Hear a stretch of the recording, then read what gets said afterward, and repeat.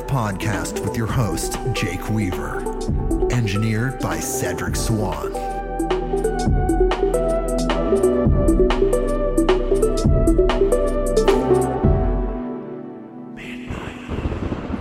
Hey everybody, we're back with another episode of Midnight on Earth.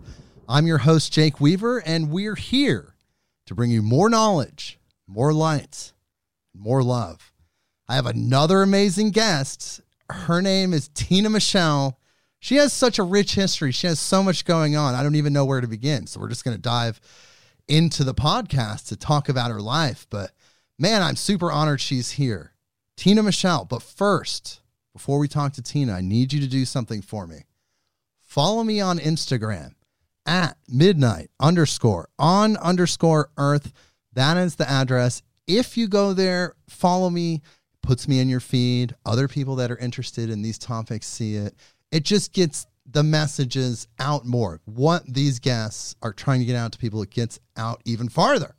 And you can help me by doing that. Follow me on Spotify, Apple Podcasts, Google Podcasts, wherever you go to get your podcasts. You can follow me there, and it connects us. You get the notifications. And of course, most importantly, please tell a friend, tell someone you know that loves these type of podcasts. It's word of mouth. It's the energy dispersing from person to person like synaptic firings is what grows this audience. It's what gets this information out there more.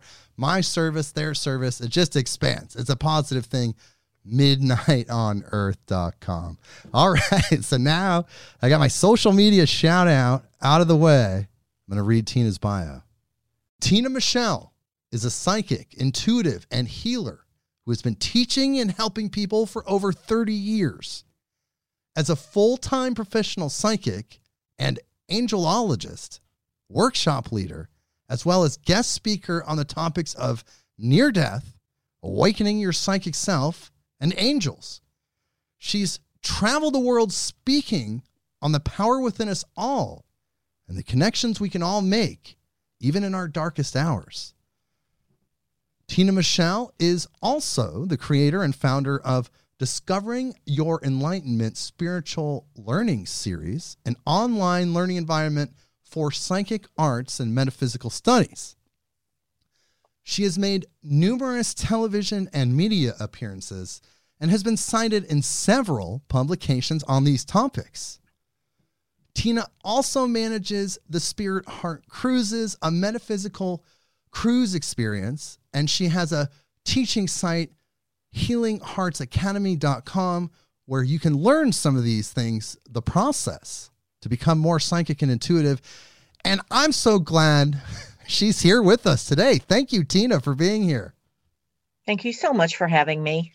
Well, we're trying to help people. We're trying to get this information out. Humans have been suppressed. Our gifts, our psychic gifts, our intuitive gifts have been suppressed by societal paradigms. And we need to unlock human potential. That's what we're trying to do. We're trying to unlock human potential.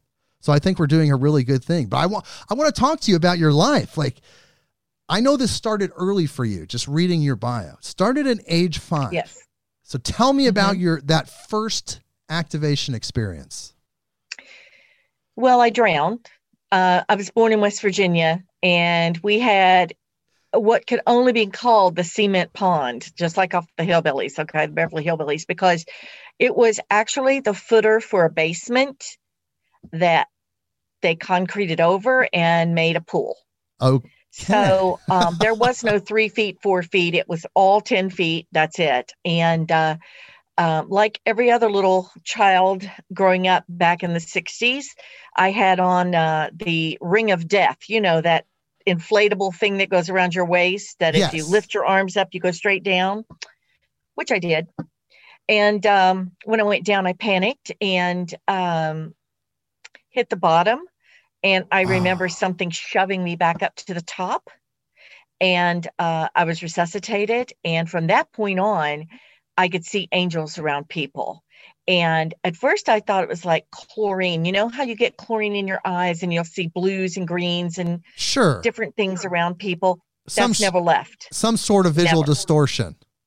from the chemical, you thought at first. It's almost it's like a prismy living being that I didn't realize what it was at first. I was 5 years old, but then they started playing with me. I was raised as an only child, even though I wasn't, but I was raised that way. And they would play with me and teach me things with little people. I don't know if you might be too young for that, but we had these things called little people. Okay. And I had the whole series. Are they like Legos or Playmos, something similar like that? Like a Playmobil, only vintage. Okay. And I would play with them constantly. But I was doing human behavior. You know, as an adult, I look back and I'm like, oh, the mailman was taking the letter to the farmer lady telling her husband had died and she didn't know what to do. So she sold the farm to the man who ran the country store. And I was playing human behavior.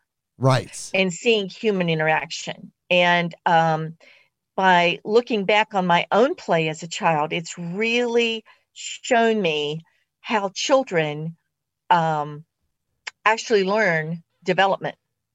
And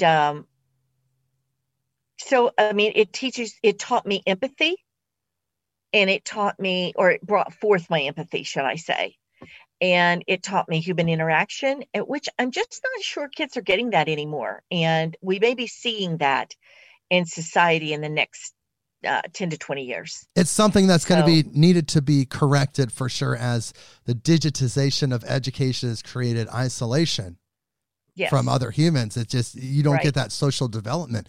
But you said the angels played with you, the sparkling beings. They played with me. How did they play with you? What did they do exactly? Well, I had my mother had a garage sale, and I had every little people play set alive. Okay. And I set it in a circle, and I would sit in the middle of the circle, and the angels sat on the outside.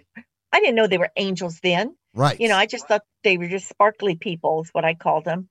And I would hear, what would happen if this would happen? How would you act if this would happen? It was like a training that went on with me, you know, so I would play it out with the little people. And I think a lot of our children, if you'll watch their play, they're somewhere else. They're being guided, we call it their imagination, but how can they imagine things they have no construct for, things they've never experienced, things they've never even heard of being experienced? So we have to look beyond what is, typical child's play and look into the construct and what they know and what they don't know. There's some sort of energy exchange, some sort of portals being opened up as a child between these dimensions, it seems like. Yes. And they're just, I agree. They're not told that those things aren't normal yet. So therefore they're just processing the information as it presents itself. Like I tell a lot of my parents that are clients, I'm saying, if he colors Aunt Judy as blue, don't tell him Aunt Judy's not blue. He's seeing her. She's blue. Whether it's an aura and an angel overcast, somebody from another place, who knows? But we have to start believing what our children are seeing, because they have not been untaught. They have not unlearned from the other side. They still have that ability. Right. And maybe it's in our as a child, DNA. That's how I worked with the angels until I was 9. Wow. But that wasn't your first near-death experience, was it? There was other situations that activated you as well. That was my first that I know of.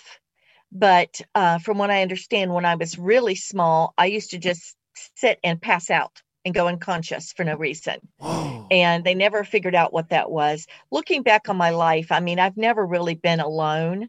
I've had I chose a number 9 lifetime this lifetime, and some of your listeners will know what that means. So, I mean, I chose a particularly challenging life, but it was for accelerated learning. I can see that now. Again, hindsight, it's a wonderful thing. It's great if you can get hindsight before the situation, called a psychic vision. That's always helpful. But and then the next time I died, I was 9 years old. Yeah, tell me about that. Well, we had rheumatic fever in West Virginia. It was running rampant, and I had it, and all of the hospitals were full. So my mother was sent home with me, and she sat beside my bed. I had a temperature of 104 for 9 days. Oh my God. I don't know how I even made it. I mean, they would bathe you in ice cubes now if you had something like that, probably. But I would wake up and she would be beside my bed, and then I woke up one time and she wasn't. And actually, I was in her bed, not my bed. But at the foot of the bed was this man in a nightgown that looked like the man in the picture above my mother's bed. And in West Virginia, if you didn't have a picture of Jesus in the Garden of Gethsemane, something was wrong. Okay. You had to have that one and him knocking on the door. Right. I know that one well. Those are the two Appalachian staples. Okay. But, and he looked like the guy in the picture. And I remember going, "Who are you?" And he came over and sat down beside the bed and he started talking to me. I have no idea what he said. I can't remember any of that. But what I do remember is he brought all these people in these, what I called Halloween costumes behind him. Okay. Which now I recognize was regalia. You know, it was their civilization's dressing. It wasn't Halloween costumes. It was ethnic dressing from all over the world, you know. And from that moment on, I could see dead people. Wow. So I believe I was given the gift of mediumship with that near-death experience. So near-death number 2, first one, you get to see the angels. Number 2, now you get to see deceased spirits. Must have been really powerful for you at 9 years old. I mean, you're still a child. It was frightening. Yes, it was frightening. So scary. I'm so sure. Scary. And I tried to explain to my mother what was going on. And it's the first time I've ever heard the word psychic. And the way she said it made me, feel like I was on the corner selling my wares. It was like, "Oh, you must be a psychic or something." It was a filthy, filthy term, apparently, the way she spoke it. And I didn't know what it was. It was scaring me, I remember oftentimes saying, "I don't feel like I'm really here. I feel like I'm in a dream. Am I really here, Mom? Do you really see me?" And she'd say, "You're crazy. Go sit down." But I was in and out of my body and didn't know it, you know. You're traversing these ethereal worlds as a child and had no context for it. No, nothing. Because were there spiritual people in your life, anyone you could bounce these ideas off of that could validate them in any way? Oh, no. I was born and raised in Southern Missionary Baptist Church. The one time I had a dream one time and I went to our pastor. Okay. And I said, "Pastor Skaggs," I said, "I had a dream and God was there and he showed me 2 different roads, 2 different paths. And he said, I could take this one that was good or this one that was bad." And he goes, "Oh, yes, honey, the Lord is showing you the way." And, back in the West Virginia, they hack a lot. I don't know if you know that is. "Oh, yes, honey. Yeah. The Lord is showing you the way." That's a little bit of extra emphasis. I said, but at the dream, he told me it doesn't matter. In the end, we both end up in the same place. Okay. I was put on the front pew for 3 weeks. That I had to sit in the front pew so he could watch me. Because that was too contradictory. It was heresy. Heresy, as far as he was concerned. And so he kept me there and watched me. And that taught me, keep your mouth shut. Don't tell your business. Don't share that because you're going to get put on the front pew or worse yet, baptized again. Baptized, or maybe they might decide to beat the devil out of you. Who knows? They might. They may have said, "Hey, it didn't take the first time. Let's do it again." So, but then I got married at the ripe old age of 17. Oh, wow. You waited a while. Yeah. I was long in the tooth. It was needing to be married. And I married a guy who was an EMT. And we had to go to Florida for his grandfather's funeral. And I had never seen an indoor pool in my life. Okay. And we stayed at a hotel, had an indoor pool, and they had been cleaning it. So they had removed the buoys between, this is 3-4 feet, this is not. And it was a shelf drop-off pool. meaning you're at 4 foot and then you're not. Right. And I could swim by this time. Remember, I drowned the first time, so I taught myself to swim. But we were having an argument in the pool because I was 17 and knew everything. And my back was to him, and I was walking up the middle of the pool. I said, and I want it this way and whatever. And all of a sudden, my feet went out from underneath me, and I went down. And I panicked, and I drowned again. Oh, my God. No. Yeah. That must have been kind of frustrating in the moment, right? You were like, damn it, again. I'm like, so he pulled me out and resuscitated me. And, of course, it's quite messy when you die. It's never a pleasant thing to be around. And so I was like, okay, I'm done with that. And he and I divorced shortly thereafter. So was he worried you were going to die again, or? I went on to die again. He's like, just in case you might die again, I think I'm just going to end this right now. Exactly. We're done. Yeah, that's okay. Yeah, there's greener pastures for sure. Well, later in life, I married again and was pregnant with my second child. I had a first child from the first marriage, my second child. And she decided to turn sideways in mid-birth. Oof. And yeah, it was traumatic. And we both died on the operating table. Oh my she and God. I both. Oh my God. And that's when I fully remember leaving my body, looking down on my body, having consciousness about being a separate entity from that body. And Right. And if I could share what it feels like, would that be okay? Of course. Yes, please. That's what we're here for. Well, when I was writing my book on this, one of the things the angels told me to tell what it felt like. And I'm like, I can't tell this to some 74-year-old Catholic lady. She'll die. But I'm going to share it with you. Please. It's a never-ending gobstop, like the Willy Wonka never-ending gobstopper. It's a never-ending orgasmic experience. It never stops. It's constant. And I was told to share that. And because as you know, probably that the French call an orgasm petite mort, the little death. And it's because when we die, we go into ecstasy from which we came. Right. The universe, the God, whatever it is you want to call it over there, waiting for us is ecstasy, pure ecstasy. And we have those little moments here on earth to remind us of what ecstasy is. Yes, especially with someone we deeply love, and we create that true sacred union. And that ecstatic orgasmic experience, you're saying, is what that other dimension is like. It is just pure ecstasy, pure potency of love and divinity and experience. And that's what they wanted you to share with people. It is, because when people say, is Aunt Betty mad at me because, I took her pearls? Did she really want me to have those? And I'm like, she could not care less about those pearls right now. Right. Because they're in another dimension. Okay. She's doing fine. Well, Tina, I often tell people I think we should change the word death and how we describe how people die to the word graduate or graduating.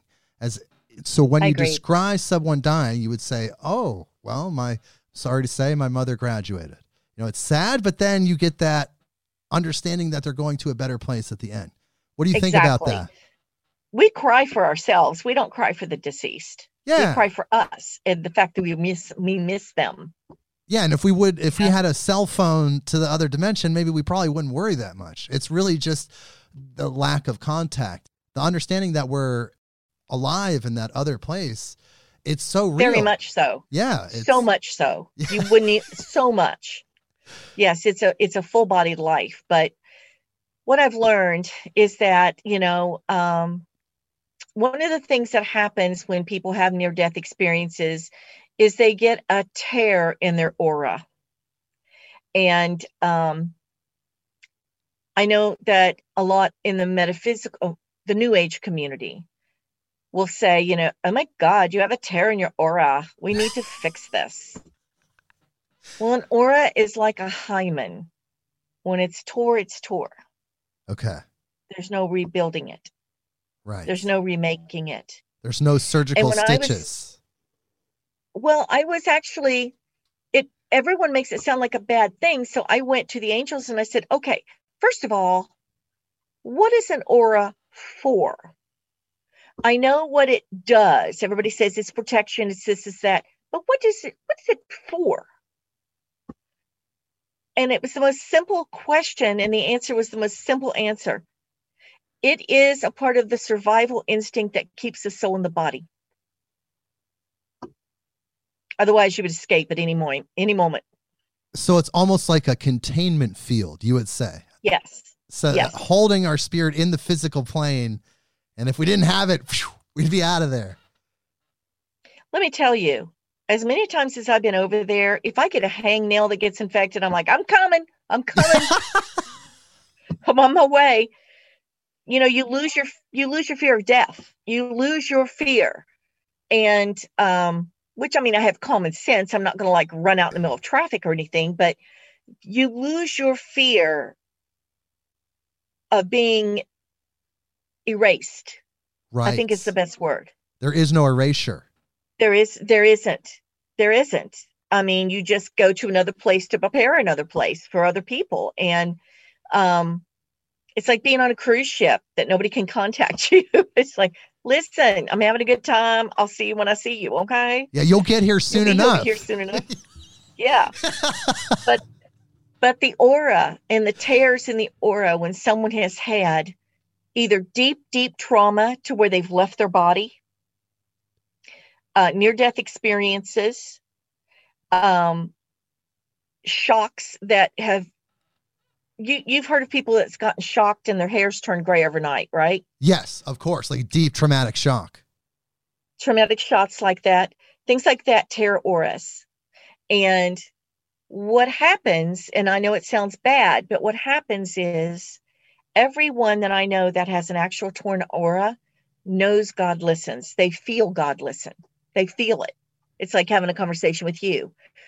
I can feel you nodding your head. I can feel you. Right. So when you have that tear in that aura, and you can, part of you can leave that body and go touch that finger of God, like Michelangelo's The Creation of Adam. Yeah. When you can do that and you feel God, God exists. You have no doubt, because it's as much a part of your daily life as breathing. It's like crossing a threshold of knowing. Like you now know. You went from faith and wondering to actually full-fledged knowing. Which is a completely different experience. Probably vibratorily, like energetically, it's probably a different experience. Your frequency shifted after that point. Right. So are you saying then that you have 4 tears in your aura from the near-death experiences, and potentially more based on other life experiences? Yes. Wow. I think I'm like Swiss cheese. I can come and go. I can just come and go like that. And it's like a lot of people have to, and I don't want anyone to think that I'm being braggadocious. Not at all. No. This was hard earned and hard learned. Right. But like a lot of people have to meditate for an hour or something before reading. I can get out of bed and do one in 20 seconds. It's just you're tapped into that frequency because it became normal for you, because you've been there more than average, I would say. Definitely more than the average person, let alone the average NDE survivor. You're up there. Once you cross 2, 3, 4, oh my goodness. Like I'm so blessed that you're still here with us, and being able to talk about these angels. And, they have these messages for us, I think. When did you know that you needed to go and help other people? I didn't know what it was called, but when I was even going through grade school, they used to call me Dear Abby. and everybody's like, you're always giving people advice. And I was like, I sound like a know-it-all, but I'm hearing this stuff and I'm telling them, and it's making sense to them. now I would say it resonates with them. But back when you're a kid, you're like, maybe you should cut your mom some slack. She's doing this and this and this. And they're like, yeah, maybe. it would just be things that would come out of my mouth. Standing in the grocery line, somebody said something in front of me. Out of my mouth comes one sentence, and they look like I've hit them with a ball bat. It's just like, oh my God. Because you're a random person to them. OMG moments. Yeah, you're a random person to them, and then you said something very specific to their life and their moment. Clearly, you were channeling that divine. It's coming from the mystery, God, or whatever that is. The angels, they wanted you to say that thing. I call it God, which are not too. Angels. It's completely different. The way I see it with angels, if I may. Yes, okay. Please. The way I see it with angels is, let's just say God is a wallet. Okay. And out of that wallet comes a dollar bill. That's us. But on the way down, we turn into 4 quarters. Still a dollar. Okay. But now it's broken down into equal increments. 3 of those quarters stand over us and watch over us. And one of them becomes physical and human. Oh my goodness. That's an incredible description. What a great metaphor for helping people understand this. I don't know which guy. I think I got the short straw and got the human. Well, I mean, these angelic beings, isn't it something that we should aspire to be? Aren't they there almost as role models? No. It's too hard as humans. Well, number one, are we too flawed? Angels that I disagree with a lot of literatures out there. Let me just say that. No, I want to hear your opinion. It's very, very valuable. Because I don't see them as light and love and fluff and bunnies at all. They have no emotion. So if they were to say your grandmother died, it's just like that. Your grandmother died. It's like Bueller. Bueller. There's no emotion. They're not allowed to, if you have a destiny, let's say you're supposed to be in a car wreck, because that car wreck paralyzes you and teaches you compassion and empathy for others. Okay? That is your soul design. That's your soul plan. There is no going against that soul plan. So you're not going to be like, don't go down that street, you'll be in a wreck. They would never do that. They would never interfere with your soul destiny. But if it's not your destiny, they absolutely can redirect you. And what are the most, make sense? Yes. What are the most common interactions that people have with angels when they're being directed? Is it audible? Is it just thoughts? Well, that depends on the person. Okay. There are so many psychic gifts. There's a great book by Marcy Calhoun called Am I Really Too Sensitive? And she equates there's about 600 different types of psychics based on this one has this as a primary gift. This one has this. My primary gift is auditory. I hear.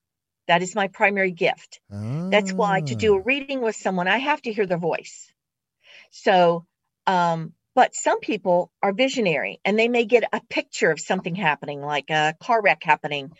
And they're like, oh, I don't want to go down that street. Something bad may happen. Some people just get it all over, like knowing, like, I'm not going to do this. Whatever your primary psychic intuitive tools are, that is what your angels will work with the most. Okay. Because they know what your gifts are based on wherever they're at and how they read you.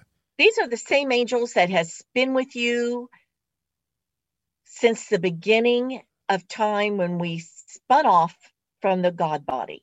And this is outside of religion. You would say angels are outside of religion, though religions do speak of angelic beings.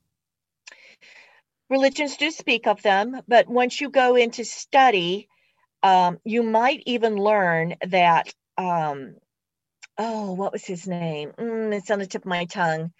It was a monk who wrote in the 1400s, I believe, 14 or 1600s, one or the other. He wrote a book called The Hierarchy of Angels. Okay. But he wrote it after Dante had completed the Divine Comedy, which, if you've ever read it, It has a lot to do with angels, Purgatorio, Inferno, Purgatorio, and Paradiso. So he covers hell, purgatory, and heaven. And in there, he's guided by angels through different realms. And so he has a lot to say about angels.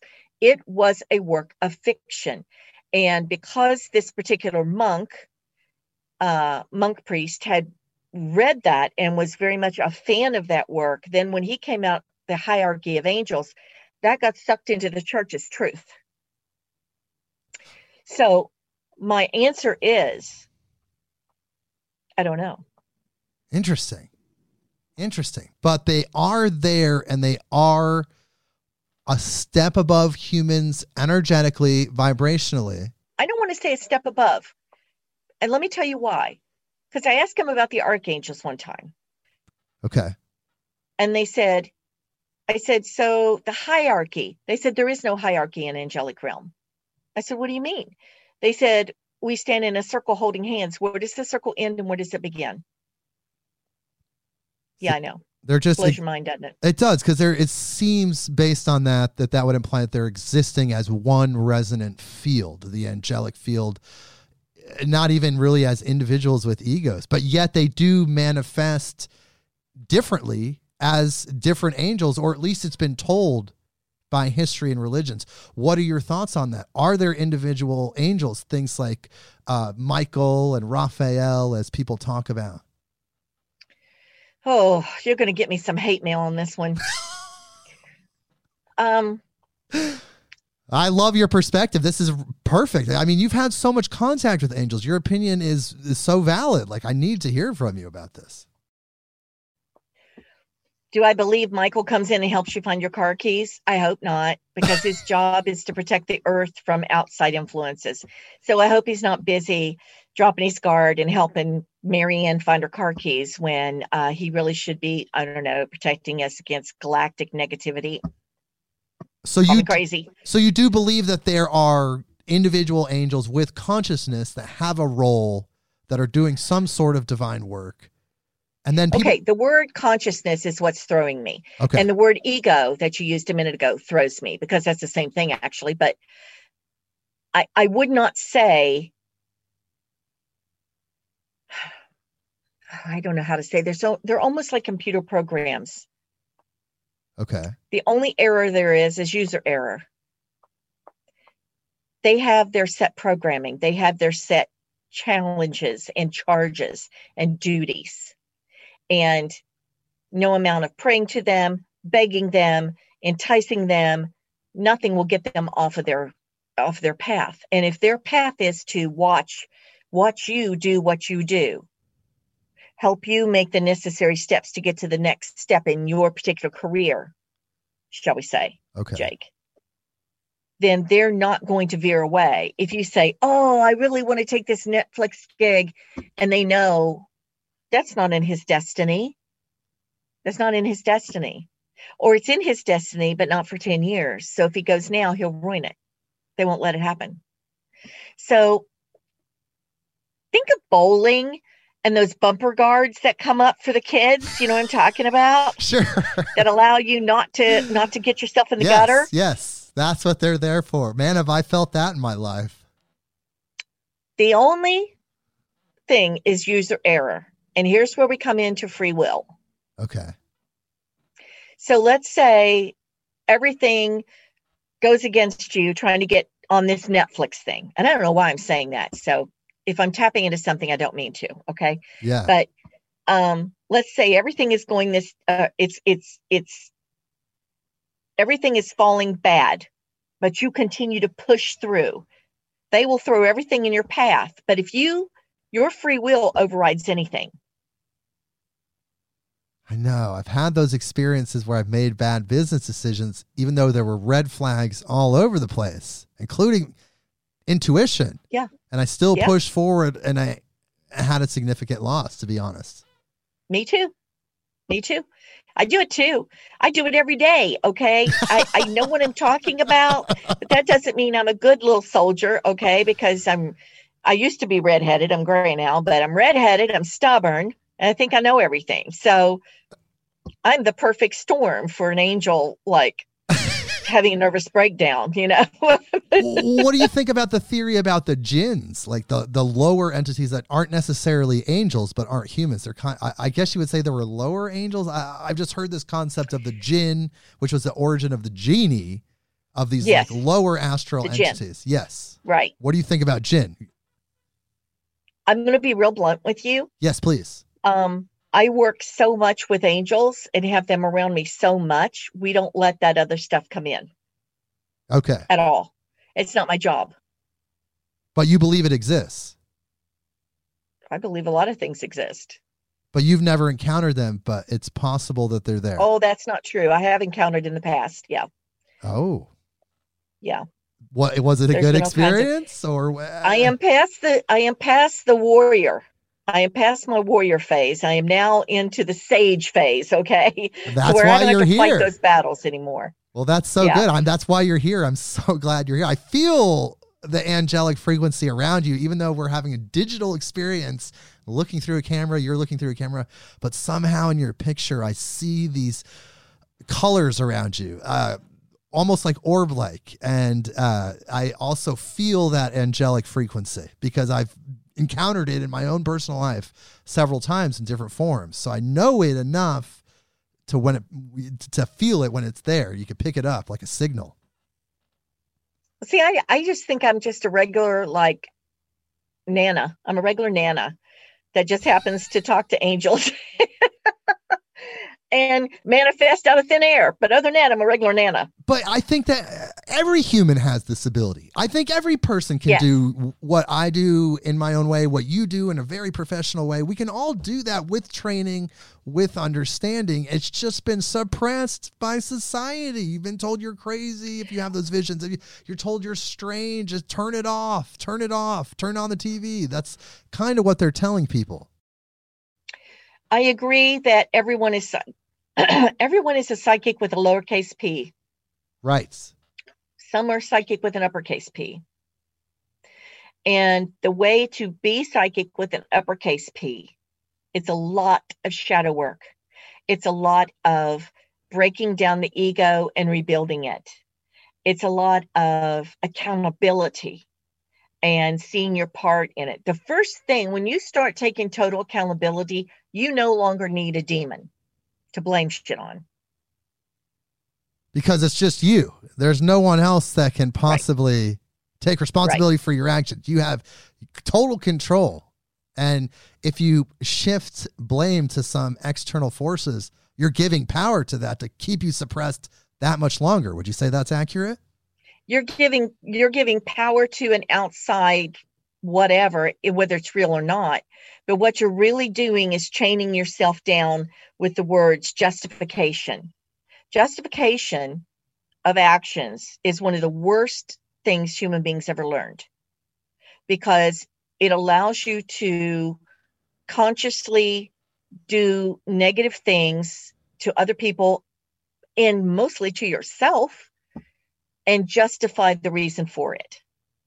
So justification is one of the things I teach in my classes. It's the worst thing you could ever do to yourself.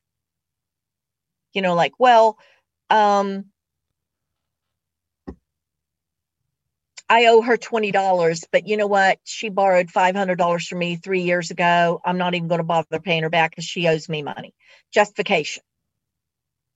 Instead of doing the right thing, giving her $20 back, and then it's all back on her again. You've just taken that on yourself with your justification. It sounds also like rationalization, which I've heard is rationing lies to the mind. You're rationalizing. That's it. Rationalizing. That's right. Perfect. I love that. Can I use that? You can put that anywhere you want. I actually got that from the great Bob Proctor, personal development speaker. So I like that. Tell me about your angel drawings, though. So you've had contacts with these angels, so you started drawing them. And you've done over 10,000 angel drawings. And I got to see some of those online. So tell me how that began and what that process is. Okay. Well, I've been able, like I said, to see them since I was 5. Right. But they look like glowing opals. And this one will have a little more pink. This one has a little more blue, a little more yellow in that one. And I remember one day saying to a woman, oh gosh, I'd probably been reading for 12, 15 years, about 12. And I said, I really wish you could see what I see. And I heard, again, I'm clairaudient. I heard, pick up a pen and draw us. So I did. And I drew it out in black pen. And she's like, oh, okay. I'm like, okay, it's not exactly, it's the best I could do right now. The next day, a friend of mine was coming to visit from over an hour away. And she walked in and she says, I have something for you. And I said, oh, what is it? She goes, I was cleaning up the closet last night and I ran across these Prism Art colored pencils, which are some of the best you can get. And she said, my son had them for archaeology class and he just used them for a few days. And I was just told to bring them to you. Okay, it didn't take a house to fall on my sister. Okay, I'm like, okay, I hear you. I hear you. And from that day on, I started using those and I started drawing what I saw around people.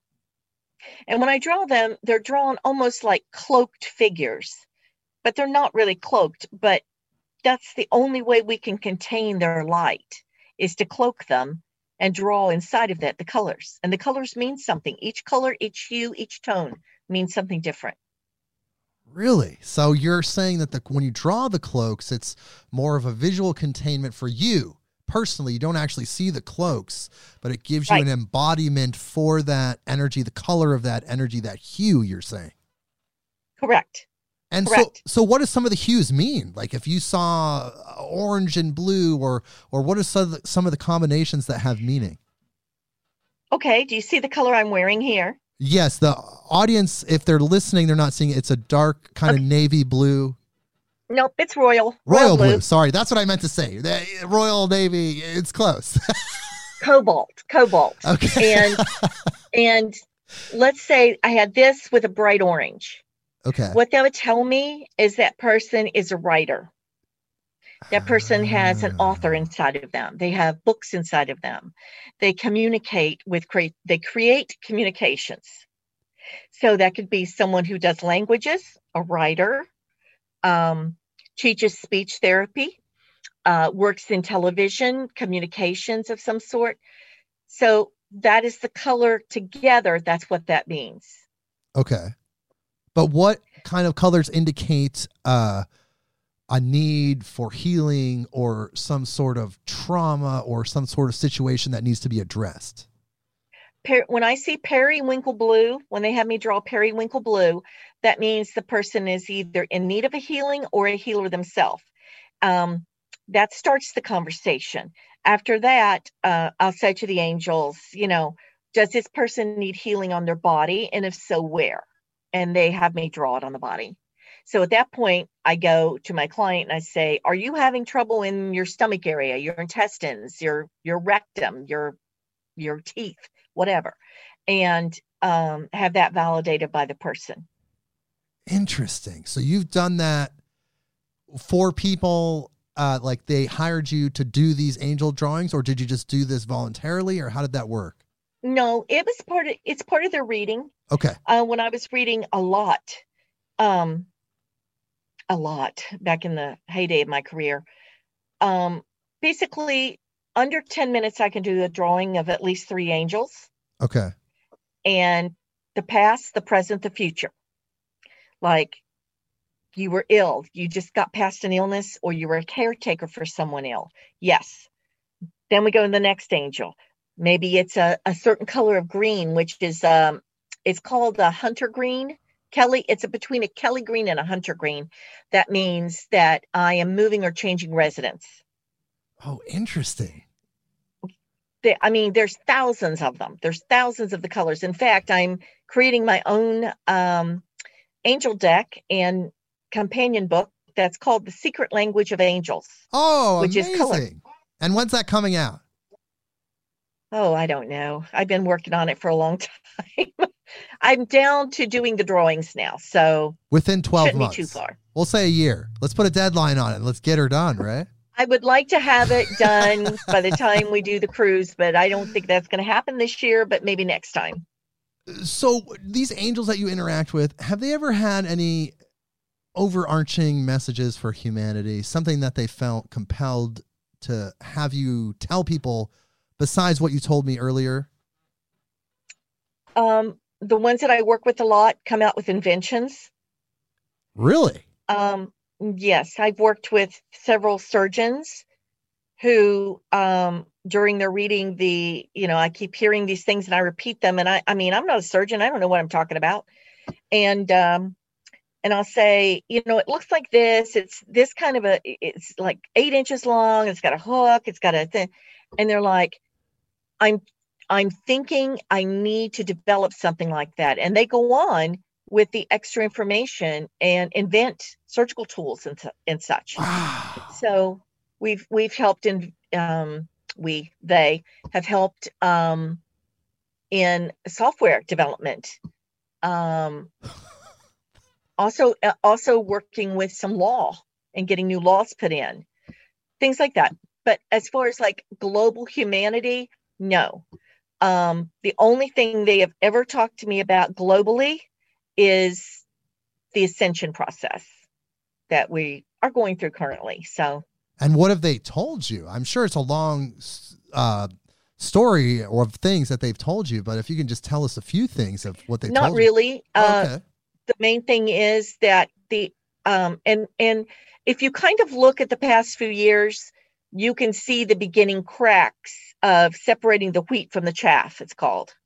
Okay. It's even in the Bible, Right. To where people will separate. You will have those who are still engaged in duality and still engaged in rationalization and, trying to make sense of their world without healing their wounds. Those that are wounded and do nothing towards healing it, they're not going to ascend. They can't. It's like asking someone to swim with, cement blocks on their feet. You can't. So you can't rise up if you're still held down. So how do you get help? So you're saying that the people that do find the help, they notice they're wounded energetically, they've had past traumas, or they've inflicted traumas and they want to heal from that. Well, they want to be forgiven. If they don't do that, then they're just going to be stuck here in this dimension, keep perpetuatingly living in the cycle. Yes. Oh my God. There is no magic pill to make it all okay. The only thing you can do is work on you. Enlightenment means in light of me. Light meaning knowledge of myself. Once you have knowledge of yourself and you accept that self, warts and all, okay? For example, I'm a big girl with big dreams, okay? Okay. I'm overweight. Oh. I know that. That Really? is not going to stop me from getting on TV. It's not going to stop me from doing what I need to do because I love that little chubby girl anyway. Well, all I see is a beautiful goddess. You're like literally radiating light on my computer screen. So I mean, thank you, sweetie. I mean, you're a beautiful human. Oh, thank you. Don't feel self-conscious, please. It took me a long time to get there. And I mean, I'm speaking to everyone listening who thinks they are not enough, because the feeling of we are not enough, which has been supported by trauma after trauma and person after person, who gets their jollies by putting you down. We have repeatedly been told we are not enough. And religion absolutely backs that up with the original sin concept. No matter how good you are, you don't have to be good enough. Okay. We are good enough. We are enough. And every one of the quirky, odd, weird things that I do, I love myself for. Yes. And we have to increase that self-love is what you're saying. Yes. And one of the ways to do it is start admitting to others who you are. Okay. Some of the very most embarrassing things that I do and is in my personality, I now blab. Like somebody the other day said, I want to tell you something, but don't tell anybody. I said, oh, stop right there. I'm the biggest gossip on earth. Don't tell me. Don't tell me. Because I'm a gossip. I repeat what I hear. Isn't that my job, Jake? Right. I repeat what I hear. Right. And you feel there's it's got an a energy. negative side too. It's like I don't repeat any of my clients' information. I would never do anything like that. And they all know that. But, if it's going to be something juicy, don't give that to me to hold. I can't take it. Okay. I can't take it. I have a need for attention. I can't take that. You know that about yourself is what you're saying. I know that about myself. Okay. And you know what? I like attention. Most people will never admit that about themselves. But the more you admit it, the less hold it has on you. The less embarrassed you feel, the more free you begin to feel. And the more free you begin to feel, you no longer have to access those bad patterns because you don't need them anymore. You become more authentic. Yes. And it does free up energy. Of that locked up, it's just keeping you from achieving whatever you're trying to do by doing that, by keeping it locked up, by not just admitting and letting that reality surface and be real. One of the things in my industry a lot of people like to do is partner. Let's go together. Let's do this. Let's do that. Now, I currently have a partner. It's the only person I've ever found that I can actually work with without arguing, because I don't work and play well with others.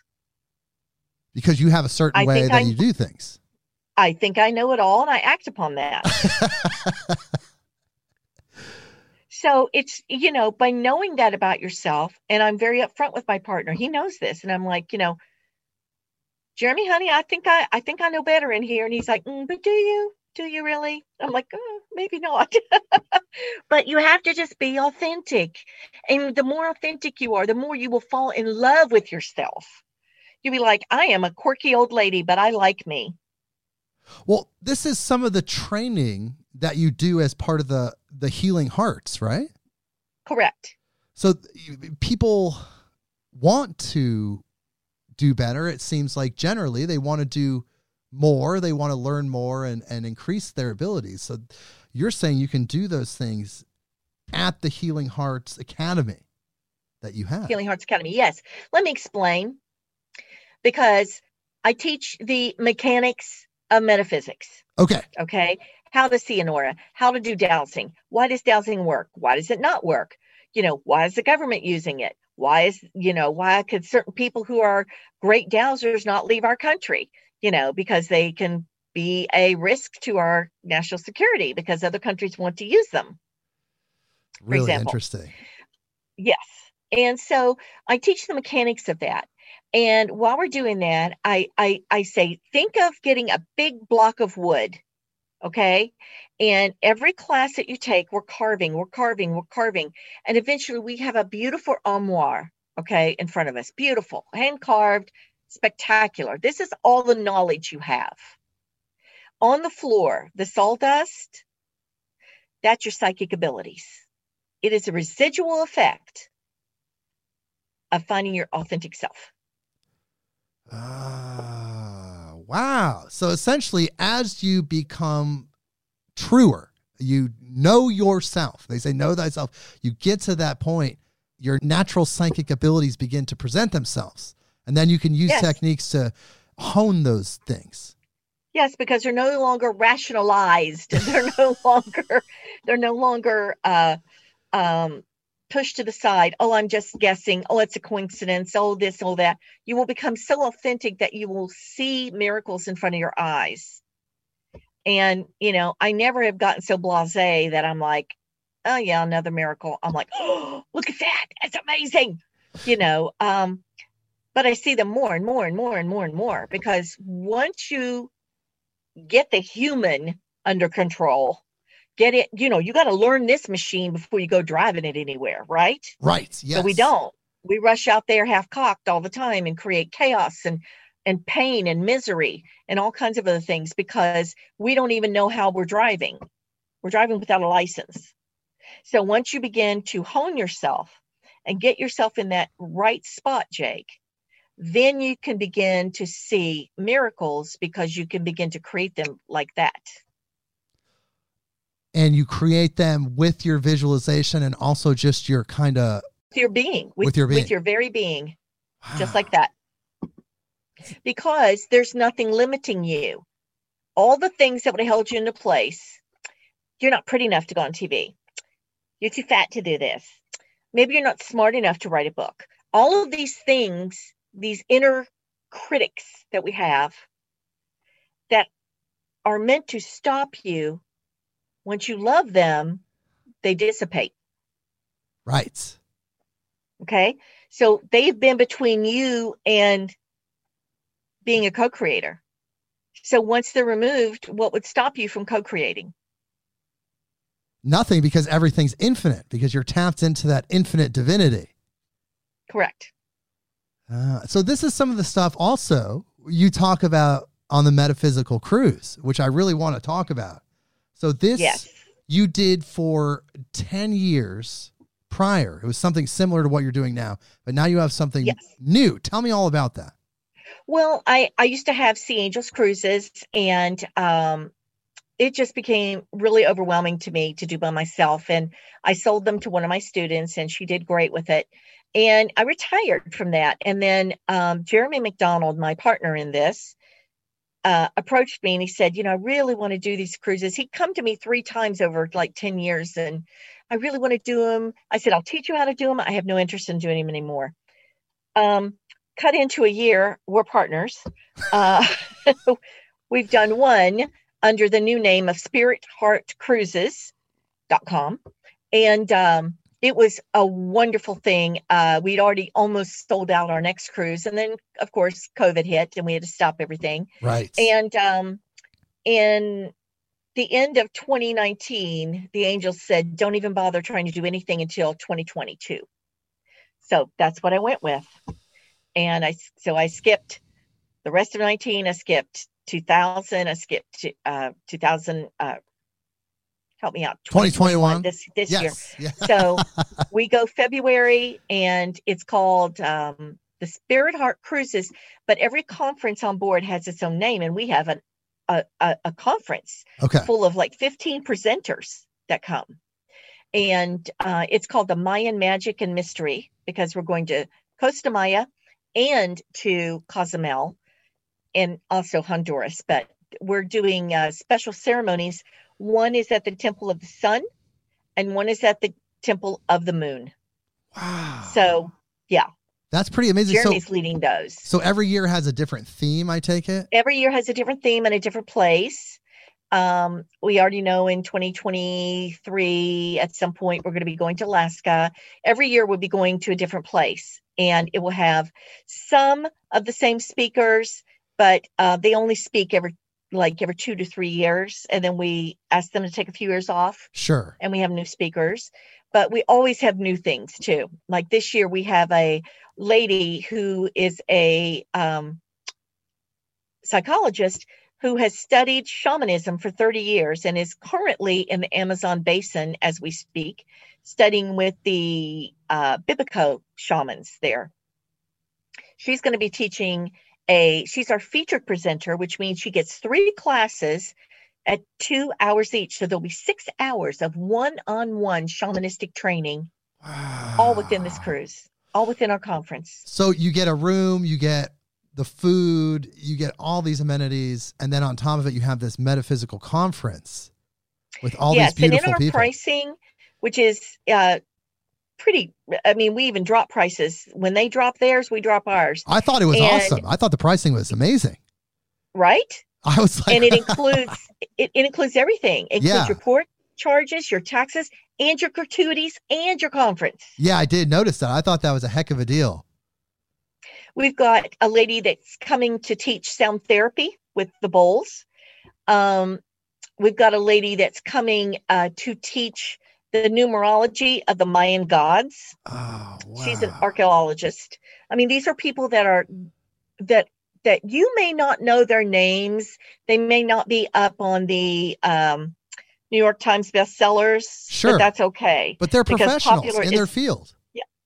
Popular isn't always best. Exactly. Okay. And we've got people that want to teach. They pay their own way to come on this cruise to teach. Right, which I think that's how much they believe in it. I think that's pretty profound, because they're really wanting to get their message out there. And you have mediumship too, and like group past life regression, right? Things like that. We're not doing the past life regression this time. Okay. Unfortunately, that particular speaker had to leave for personal reasons. But Sure. what we are doing is we do have group mediumship with Dr. Lewis Gates from Casadega Spiritual Camp in Florida, and he'll be doing platform readings. We have Kevin Lee from Fort Lauderdale, Florida, who is going to be talking about precipitation mediumship, which I'd never heard of. And he told me what he does, and I'm fascinated. He has like, he's going to be showing what it is about. He's not going to actually be doing it. It takes more energy, but what it is like having pens and paper and paints all in a box, and a meditation is done, the mediumship work is done, and then he opens the box and a picture's been drawn. Oh my God. Oh man, Yeah. I bet that's going to be amazing. People, you should definitely check that out. I mean, I'm interested for sure. It seems like when you get these metaphysical people together, the presenters and the guests, I'm sure all kinds of magical things happen. Oh, and the conference room, get this, Okay. is on the second floor, which is underwater. What? So, I mean, you get meditation, Reiki, stuff like that going in there. It's like sparks Wow. flying around the room. It's amazing. Yeah, I'm sure. Amazing. And plus being on a boat away from the energy of millions and millions of people on a continent is something on its own. You kind of separate and you can amplify yourself, I'm sure. Absolutely. And I believe that $1,125, I believe, is what it costs per person for a balcony room. You can get things less. Balcony is the highest we have, except for the suite, of course. And it's 6 nights. It's 6 nights, which I thought was very profound. That's your food, your accommodations. That's your entertainment. That's your conference. That's getting to go to exotic ports. I mean, you'd pay that much for a weekend retreat somewhere. Yeah, just at one of those places. Yes. And For you're what, learning. 2 speakers maybe? And you're learning, which is so positive. I mean, that's what we're trying to do with this podcast. And you're building a family. Yes. You're building a family. I mean, we have so many people. I've got people that came to my first 10 ones that keep coming. They love it because it's like they end up, usually most of them end up making these their yearly vacations. They can bring their family because while they're going to a 2-hour class, the family can go swimming, Oh, my So- God. So there's a lot going on because people are seeking, they want to learn. So if you can kind of splice in a little vacation time with your learning, I mean, the energy of that is really positive. Well, something you might want to consider, Jake, is coming along and doing interviews. Well, you never know. I could do live podcasting. I'll have to check my schedule. We'll talk about it. You never know. Okay, Stay that'd be tuned, great. people. You never know. One thing you did say earlier I wanted to touch on is that you didn't do readings anymore. Are you just retired because that's where you're at in life, or did you hit a breaking point? Why don't you do readings anymore? We've estimated, because there was a time that I was on the radio every morning in a different state and city. And I would do anywhere from 15 to 60 readings during that time block. We've estimated that I've done over 50,000 readings in my career. Wow. I'm tired. Yeah, I understand. I'm tired. I understand. And, I will take someone new.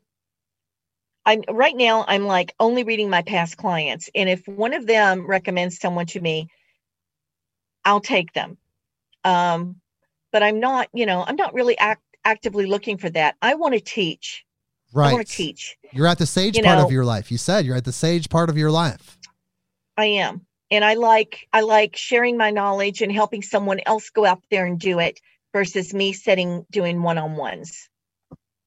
Yeah, I understand. And then all those readings, did you ever have ones that were strange, like really weird or scary? Oh my God. Oh my God. Tell me about some of those. Some I can't. I understand. Okay. Some I can't. I can't even, without even saying names, I can't even say anything. I have read for some very scary people. I have read for diplomats. Okay. I've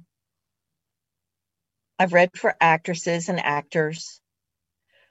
But quite honestly, I prefer reading just people in general life that are like, my job is sucking me dry. I don't know what to do.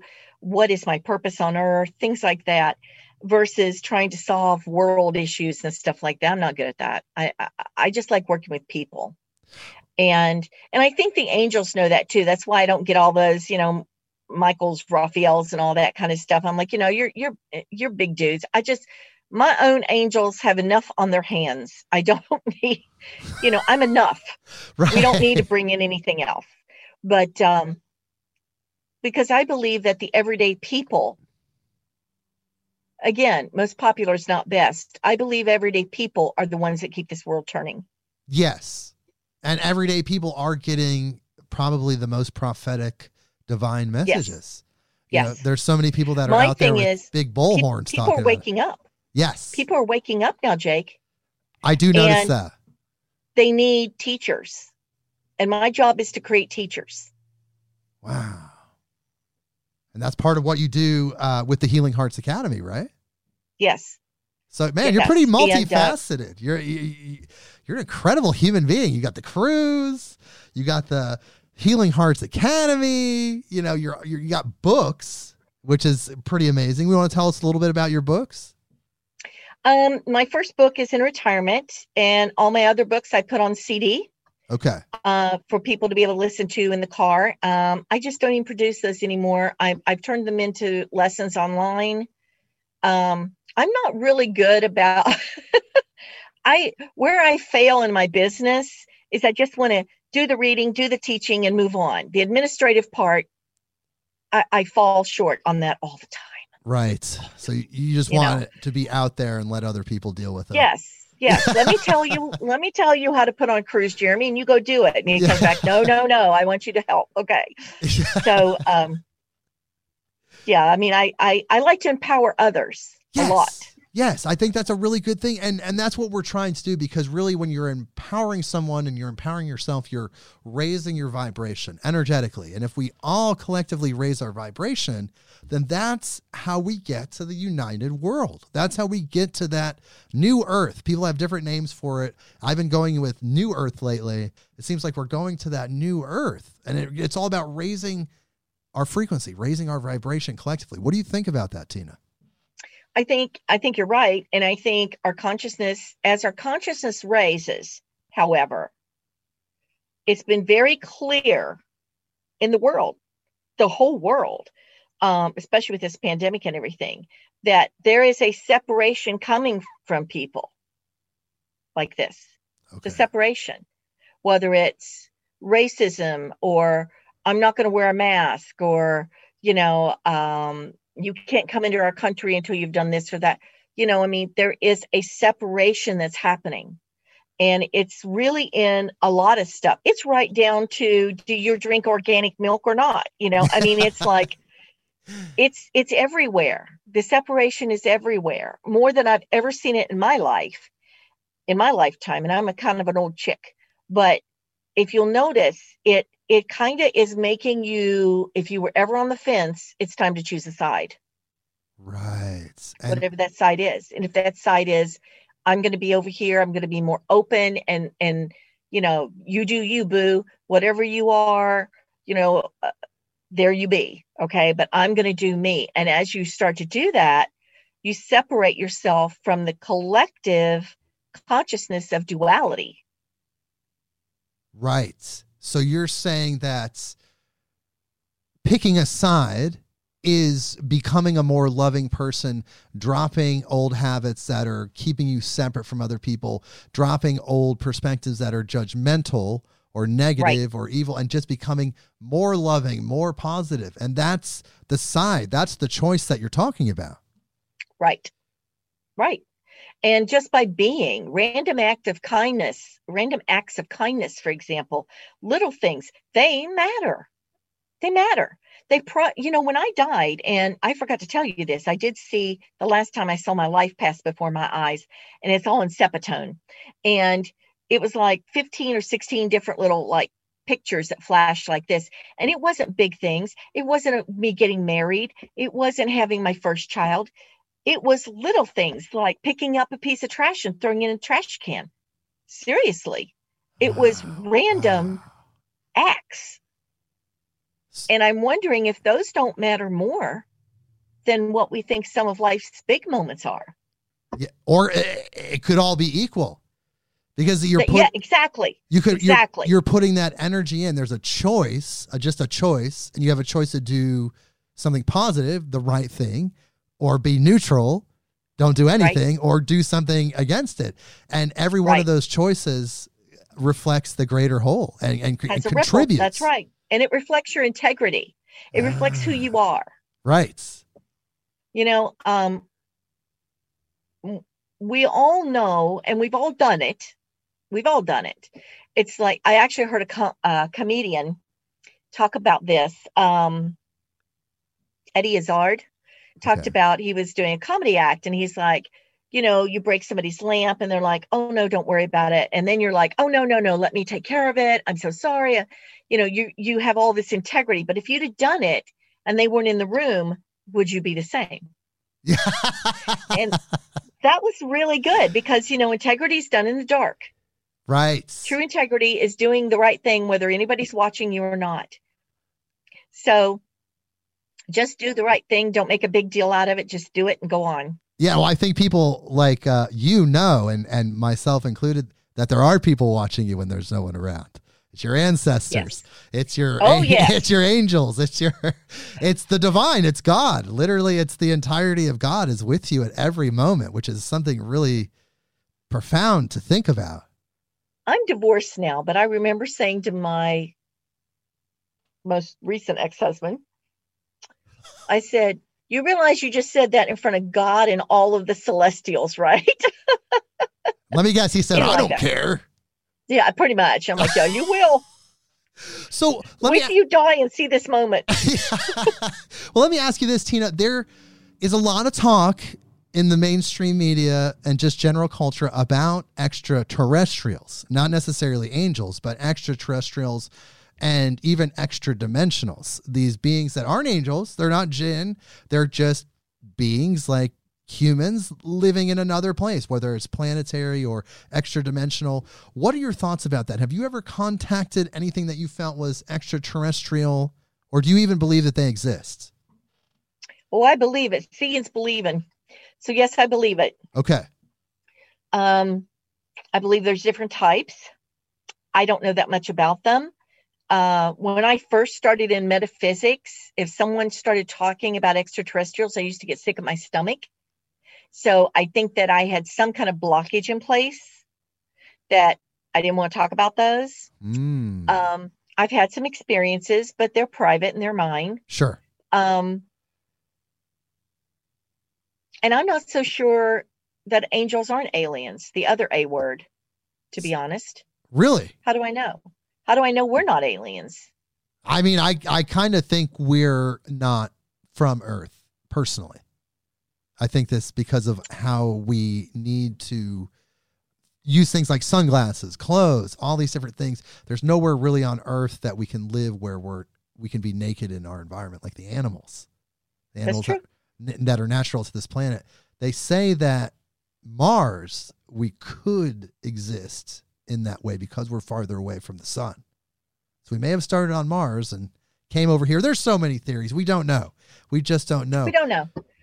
I know that I have enough right here in this body to deal with. That if I can just deal with myself and my consciousness and my true path and purpose, all the rest will take care of itself. Exactly. Well, Tina, I really appreciate you being here. We're creeping up on the hour and a half mark.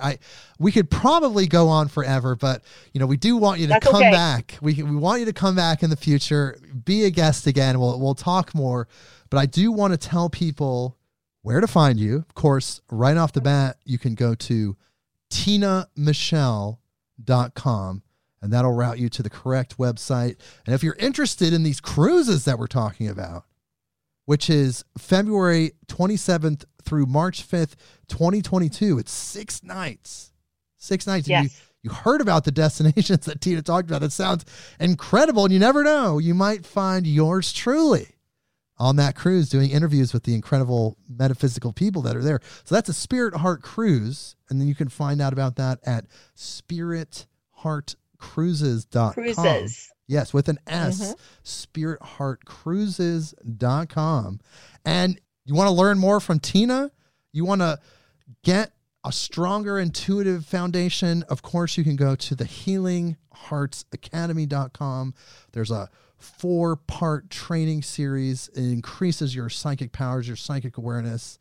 You know, she's producing, as it says on her website, true metaphysicians, which I think is really what is needed right now. As Tina said, we need leaders. We talked about that on previous episodes. Right now, if you're feeling that leadership calling, you feel like you've learned some things, you need to be out there teaching people. The great Mary Morrissey said, you only need to be 2 steps ahead of someone to teach them. You don't need to know everything about everything all the time.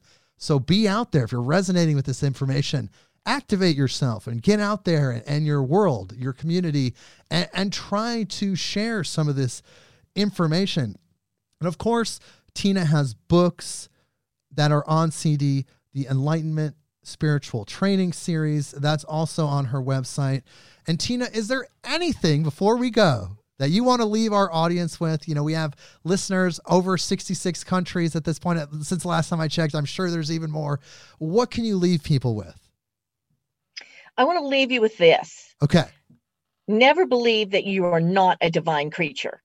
You are a cell in God's body. Each one of us are exactly the same when we spin off of God's body. And if you are thinking to yourself, why me? Why would God pick me? Why not? Why not? You don't have to be perfect. You don't have to walk on water. I already told you I'm a gossip. Okay. You don't have to be perfect. God is not looking for people who are perfect. In fact, the more imperfect you are, the more you have learned. Correct. That's important. And I have, when I come back, if I do come back, I'll explain life is an amusement park. But I'll tell you this, nobody is ever standing in line for 2 hours to get on the merry-go-round. Well, thank you for that, Tina. You left that with our audience. I'm so glad you were here. Please hold on the line through the outro music. And everyone, we'll see you next week. Midnight on Earth. Bye-bye.